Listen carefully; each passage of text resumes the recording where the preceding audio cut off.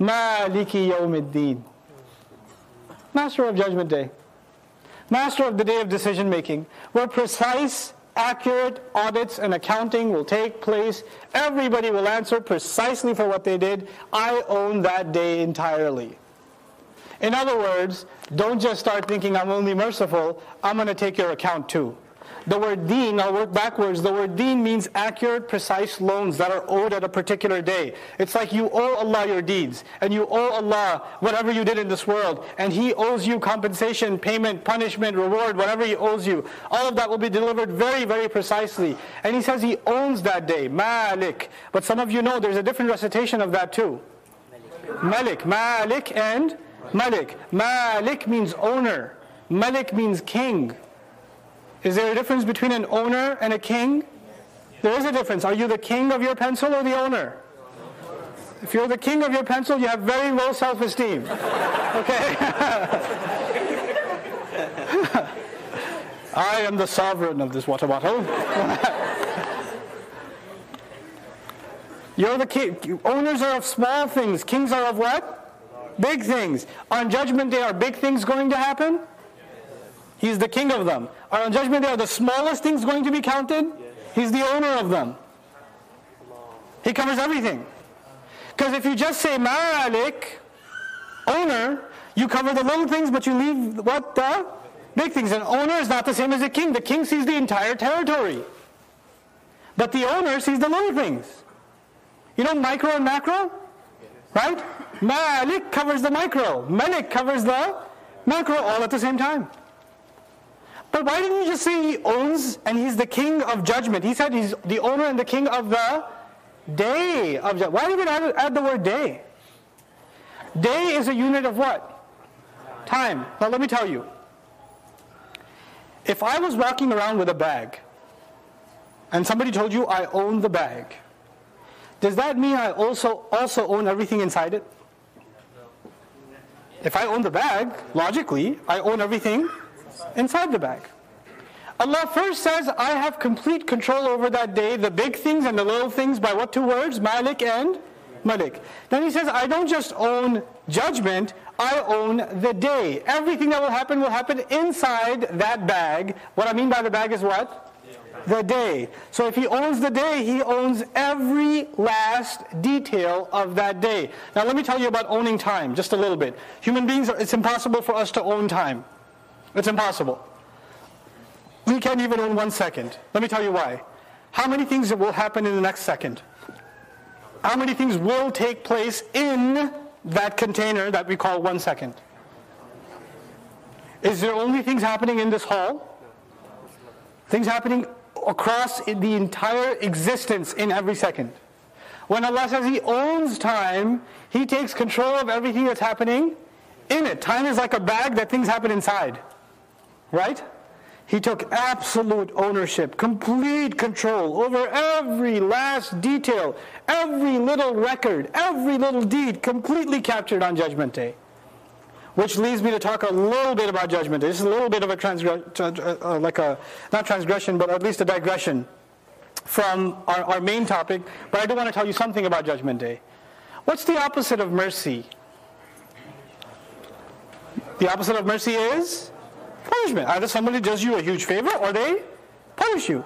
Did Allah mention punishment in Fatihah? No, He didn't.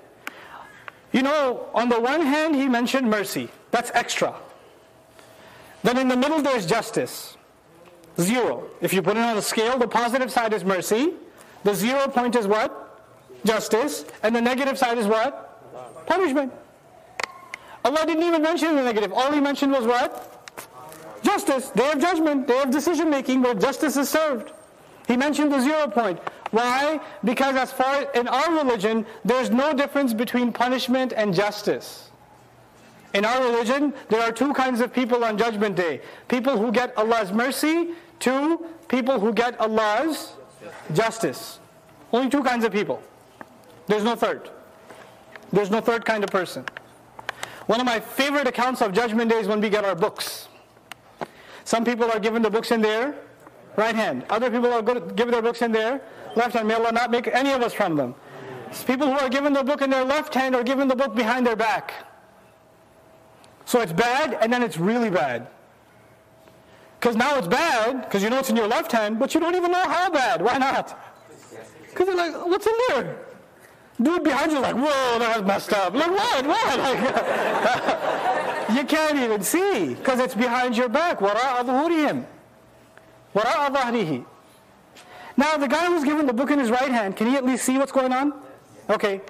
But even the ones who did good deeds, does anybody just look at their book? Oh, okay, I got it in my right hand. It's a good feeling, but it's still scary or no? Still scary because you're about to go through the security checkpoint where your book is opened. And the auditor goes line by line by line. It's terrifying. You ever seen those booths at the Travel Security Administration at the airport? Nowadays it's gotten easier soon after, more recently after 9/11. When I used to travel, I used to get the VIP treatment almost every time. Right? You're about to go through, you have to take your shoes off and all that's normal now, right? But then they look at your face and they go, okay, you step over here, sir. We have to ask you about your favorite color or whatever. Right? So they take you. So I was kind of used to that. I was kind of used to the entire process. One time I was traveling to Vegas for a Quran conference. I swear, okay. I'm in the masjid, okay, I'm in the masjid. Okay, so I got to Vegas. I hand the guy my boarding pass. He says, must have just let me go. So I was like,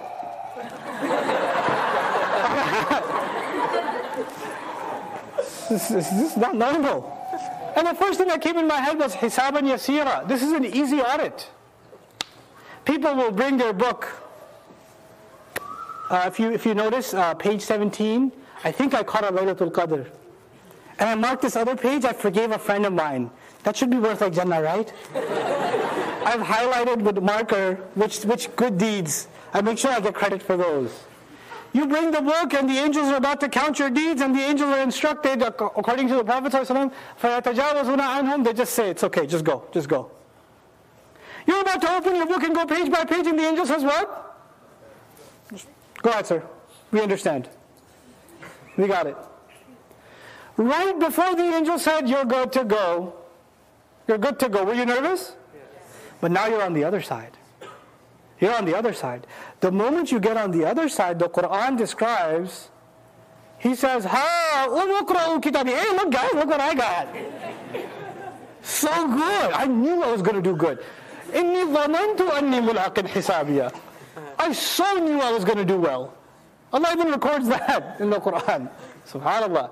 And the Prophet warns on the other side, sallallahu alayhi wa sallam, إِنَّهُ مَنْ سُئِلَ يَوْمَ الْقِيَامَةِ فَقَدْ هَلَكَ.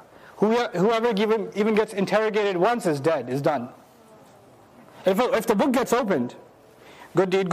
Oh, what's this AMC Theater Friday night, April 24th? Who's that with you? Oh, I got the full name here, okay. And what is that about? Can you explain yourself? Done. Finished. No more interrogation. If you get questioned once, you're done. So we ask Allah Azza wa Jal for His mercy on Judgment Day, and we ask Allah Azza wa Jal to skip over our precise judgment. Allahumma hasibna hisaban yasira. Oh Allah, give us an easy audit, an easy reckoning on that day. All of us, no exceptions, myself, yourself, everybody, all of us have plenty of mistakes on our record. Plenty. None of us are safe from that. None of us. So Allah put both of those things together.